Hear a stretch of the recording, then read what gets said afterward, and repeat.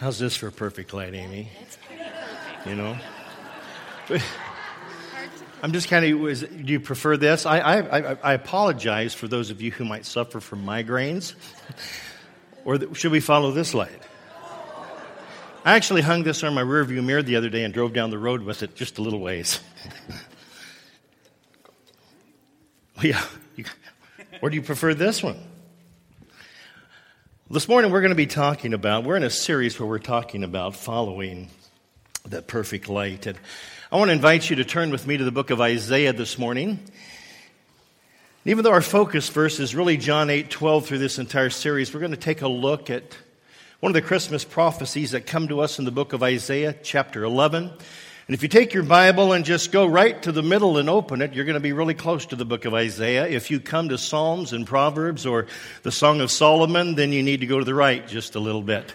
If you come to the book of Jeremiah or any other prophet, I want you to go back to the left.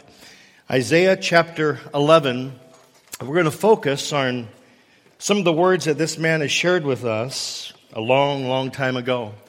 During the 60-year ministry of Isaiah, he, like many of the prophets before him, had served the Lord under what I would call both ungodly and godly rulers. And one of these wicked rulers was a king that we've come to know as Ahaz. Everybody say Ahaz.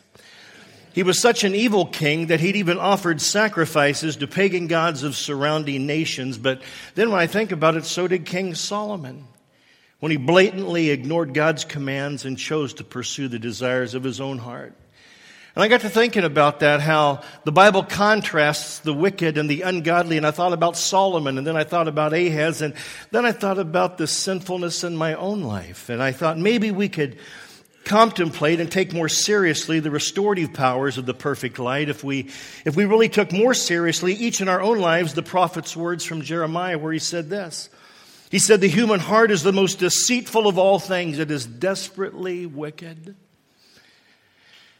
And if you're anything like me, I'm surprised at how bad I can really be.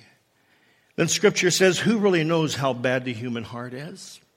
And then it says, "But I, the Lord, search all things and examine secret motives. I give all people their due rewards according to what their own actions deserve." Jeremiah 19, verses 9 through 10. But the good news, everybody say good news. The good news in all of this is that the truth that illustrates the magnanimous grace of God's sovereignty in the midst of the darkness is found here. It's in the midst of this darkened reign of an ungodly king that God chooses to foretell one of the greatest prophecies through his servant Isaiah that has ever been given to humanity. Ahaz was a king who had turned away from the Lord, and his administration becomes for us, if you will, a shadow that represents all of humankind. And in short, it's this. God says, because of your wickedness, Ahaz, I will judge you.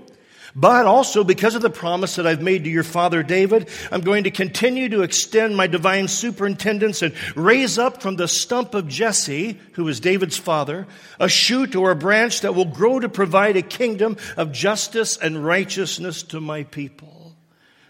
And so God's promises restoration. And so God did that. He chose and raised up Isaiah as one of his major prophets and gave him a clear promise that one day that God himself would take on human form. And that one day a young virgin, not a maiden, would supernaturally become pregnant and give birth to a child who would be called Jesus, the Son of God. This passage in Isaiah chapter 11 is really a foretelling of the mercy and the grace, God's love that it would be poured out on the human race, a race not so unlike both Ahaz and Solomon. People like us who, when left to our own ways, are prone to wonder and hate both God and our neighbor, and given some circumstances, even ourselves. So this message of the light of the world foretold, it comes to us against the background of Judah's sin and rejection of all that was deemed holy and righteous and true. And there's always the good news. Despite the dark warnings of judgment that Isaiah was commissioned to bear, the promise of Emmanuel, the promise of God with us, shines through the ages as a bright and perfect light of eternal hope that finds fulfillment in the promise foretold. The promise said that one day would most surely come when to us a child would be born. when to us a son would be given. And the time would come when the government would rest upon his shoulders, and his name would be called Wonderful and Counselor and Mighty God and Everlasting Father and Prince of Peace. And to the increase of the government of peace there would be no end. For on the throne of David and over his kingdom, his root would grow to establish and uphold it with justice and righteousness and truth from this time forth and forevermore. Isaiah 9, verses 6 through 7. You see, in Isaiah, we not only meet the Emmanuel, the one God promised would come to bring everlasting righteousness, but we're also reminded that God is sovereign and that He will accomplish all that He purposes, and that nothing, everybody say nothing, and that nothing can hold back His mighty hand from what He set forth and put in motion to accomplish. The light foretold concludes with this promise. It says that in the end, the powers of this world are going to be lopped off like branches in the fall when you trim everything before winter comes. And the burden's going to be lifted from the shoulders of God's people. And in the end, history will turn to destiny, and the plans and promises of the sovereign Lord will be perfectly fulfilled in every way. In short, that's my summary of the text. I could just say amen and give the benediction. But I want us to take just a closer look at these 11 verses, and I want to do it in 3 parts. The first one will be verses 1 through 2. And I call it the light promised. So follow along with me. I'm going to be reading from a little different version. So just follow along verses 1 and 2. It says, out of the stump of David's family will grow a shoot. Yes, a new branch bearing fruit from the old root, and the Spirit of the Lord will rest upon him, the Spirit of wisdom and understanding, and the Spirit of counsel and might, and the spirit of knowledge and the fear of the Lord. You know, the house of David was a lofty tree. It was a tier. The Israelites were a tier above the rest of people until they turned their hearts to themselves and followed their own ways. And then the judgments of God brought them down because of their disobedience. But God always keeps His promises. And the light foretold said that the stump of Jesse was David's father, from that would spring forth a branch. And branch is a symbol that's used in the Old Testament as a symbol representing the promise of the Messiah.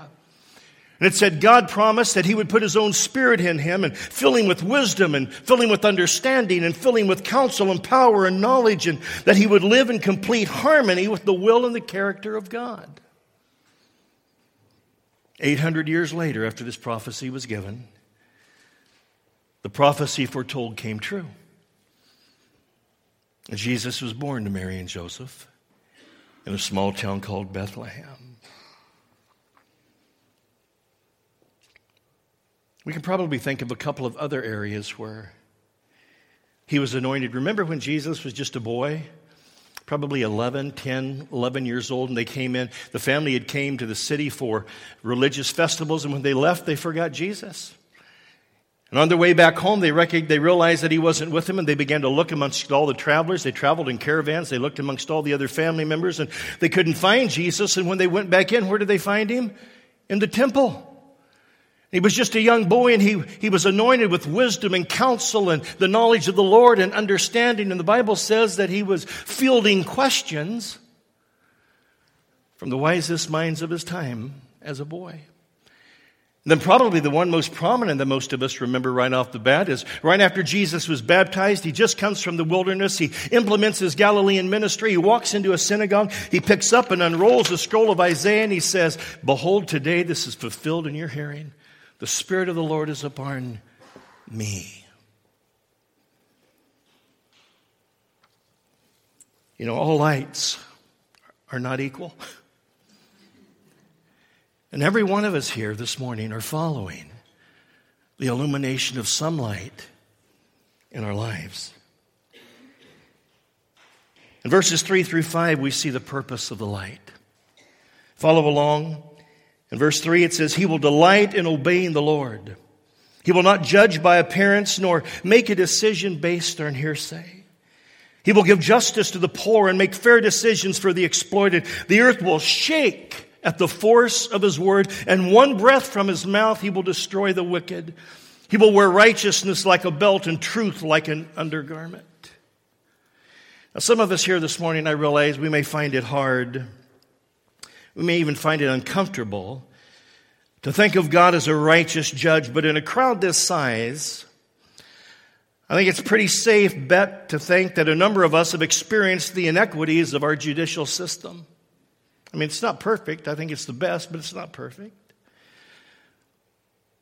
And many of us, in a myriad of ways, have probably been bombarded with ideas and rationalizations that seek to establish one set of laws over and against the others. And when I read the Bible and I look at justice the way that's carried out in real life, even in the real life of the Israelites, I have to confess that my sense of justice, our sense of justice, the sense of justice of which my life has been a part, has really become warped at best. The principal function of a ruler is to judge and to reign with an authority that's preserved and protected by integrity. When God acts in judgment, He sees perfectly into the heart of every person. When God acts in judgment, He sees perfectly into the heart of every issue. When God acts in judgment, He sees and knows everything on every side. His judgments are righteous and just and perfect in all of His ways. Therefore, His light, given for us, illumines the perfect path for us to follow. We call ourselves a lot of things. We call ourselves disciples. We call ourselves believers. We call ourselves followers. We call ourselves, it's the big C word. What is it? Christians. And it means little Christs. That our lives are to be a reflection, an embodiment of the AC cord that's plugged into the power, or the batteries that's plugged into us, that allows the life of Christ to be shown through us. I love the picture in verse 5. Isaiah is attempting to reassure us about God's judgments, that they're righteous and just and true. And he says, righteousness will be his belt and faithfulness a sash about his waist. And I don't know if you know this or not, but this is Dan Gable country. And I was a wrestler and a state wrestler, and I just really enjoyed it. And Dan Gable was kind of he was a big dude when I was in high school. Undefeated. And so when I see metaphors like this in the Bible that talk about wrestling, they're always interesting to me. And then you have a lot of that in Scripture. And it says that in biblical times, wrestlers wore belts around their waist. And the object of the match was for each opponent to seek to wrestle and tear the other's belt off. And that's how you determined who was the winner. And in this passage of Scripture, the promise foretold now unveils the purpose of the perfect light. It says that this figure, this belted man, steps in, and it doesn't just represent any wrestler. Instead, it represents specifically the one who was identified to be the Messiah. There was only one person who was both ready and willing to take on and both conquer and deliver us from the human dilemma of sin in which each of us find ourselves in. Jesus enters the picture, becomes the champion wrestler, tears off the belt of sin and death, and frees us from the law. This is the promise that's been foretold. This is the purpose and the power behind the promise. So Jesus, the Messiah, steps in with a new belt, a belt that's woven from a threefold cord of righteousness and faithfulness and truth, and secures for us a victory over sin that only He alone could win.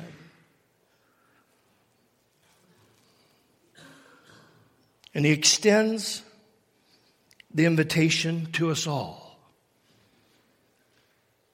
to allow the reign of His kingdom of faithfulness and righteousness and truth to free us. When I look over a group like this, I know that a number of us have gone through difficult times in life. Times where you've been deeply disappointed, deeply hurt. And there's a number of us here that to whom you can look,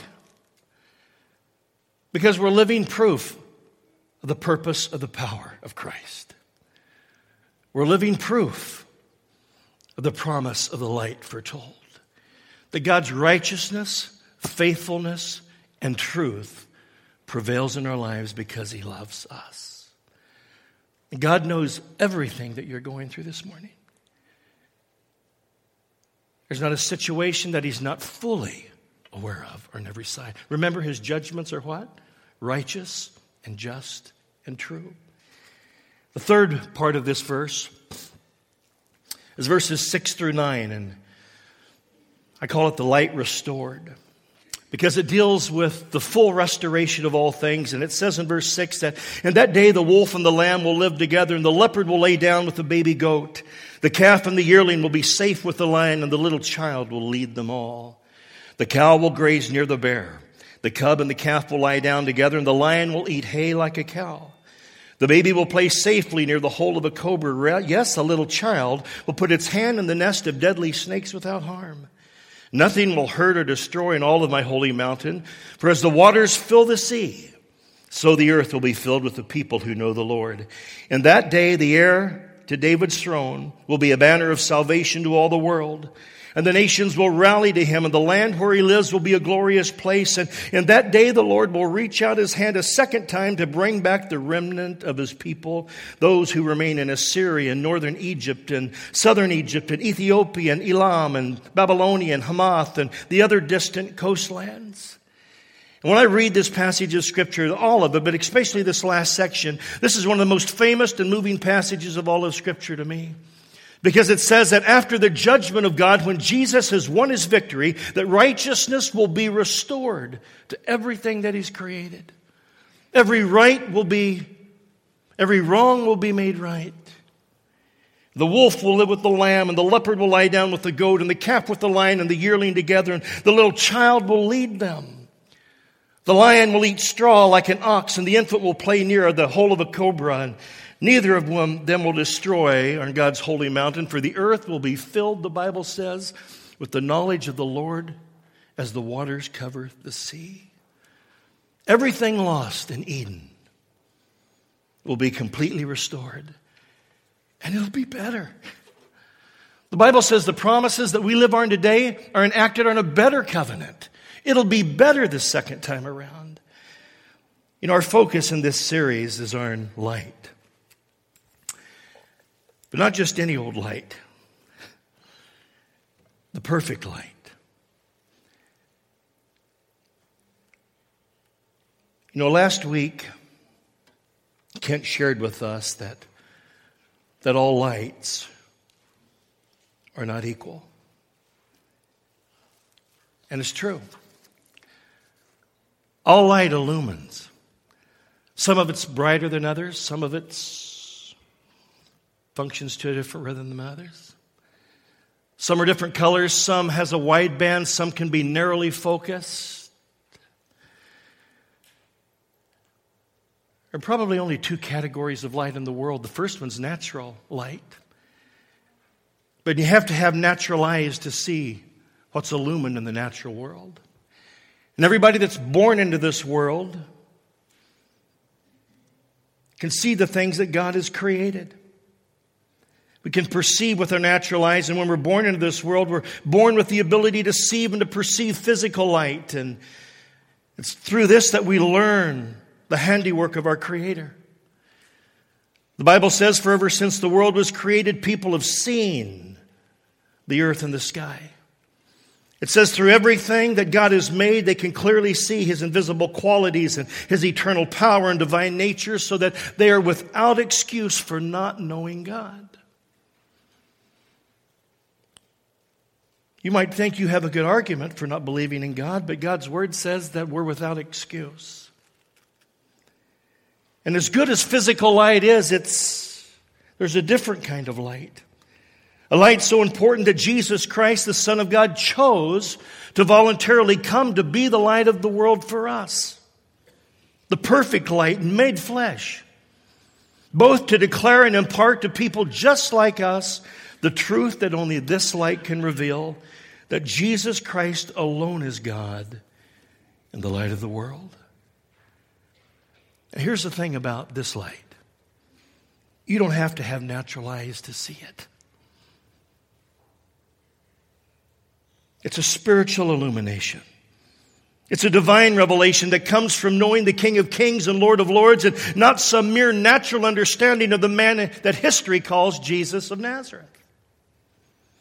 There's a difference between just knowing about Jesus versus knowing Jesus as Savior and King of Kings and Lord of Lords.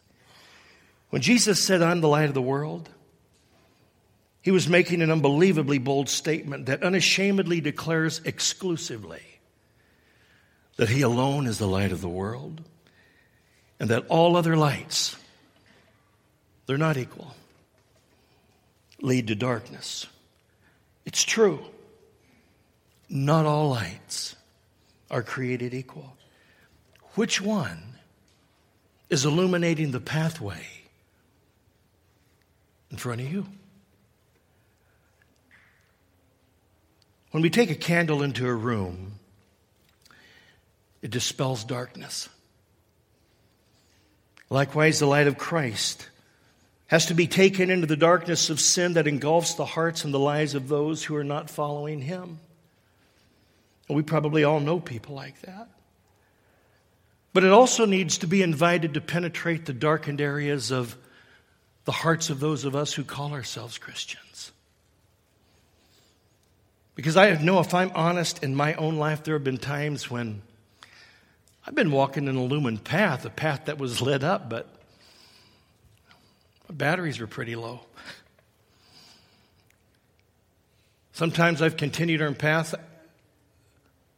I'm not sure there was any light in my path unless it was being reflected from somebody else who was coming alongside of me and sharing their light with me.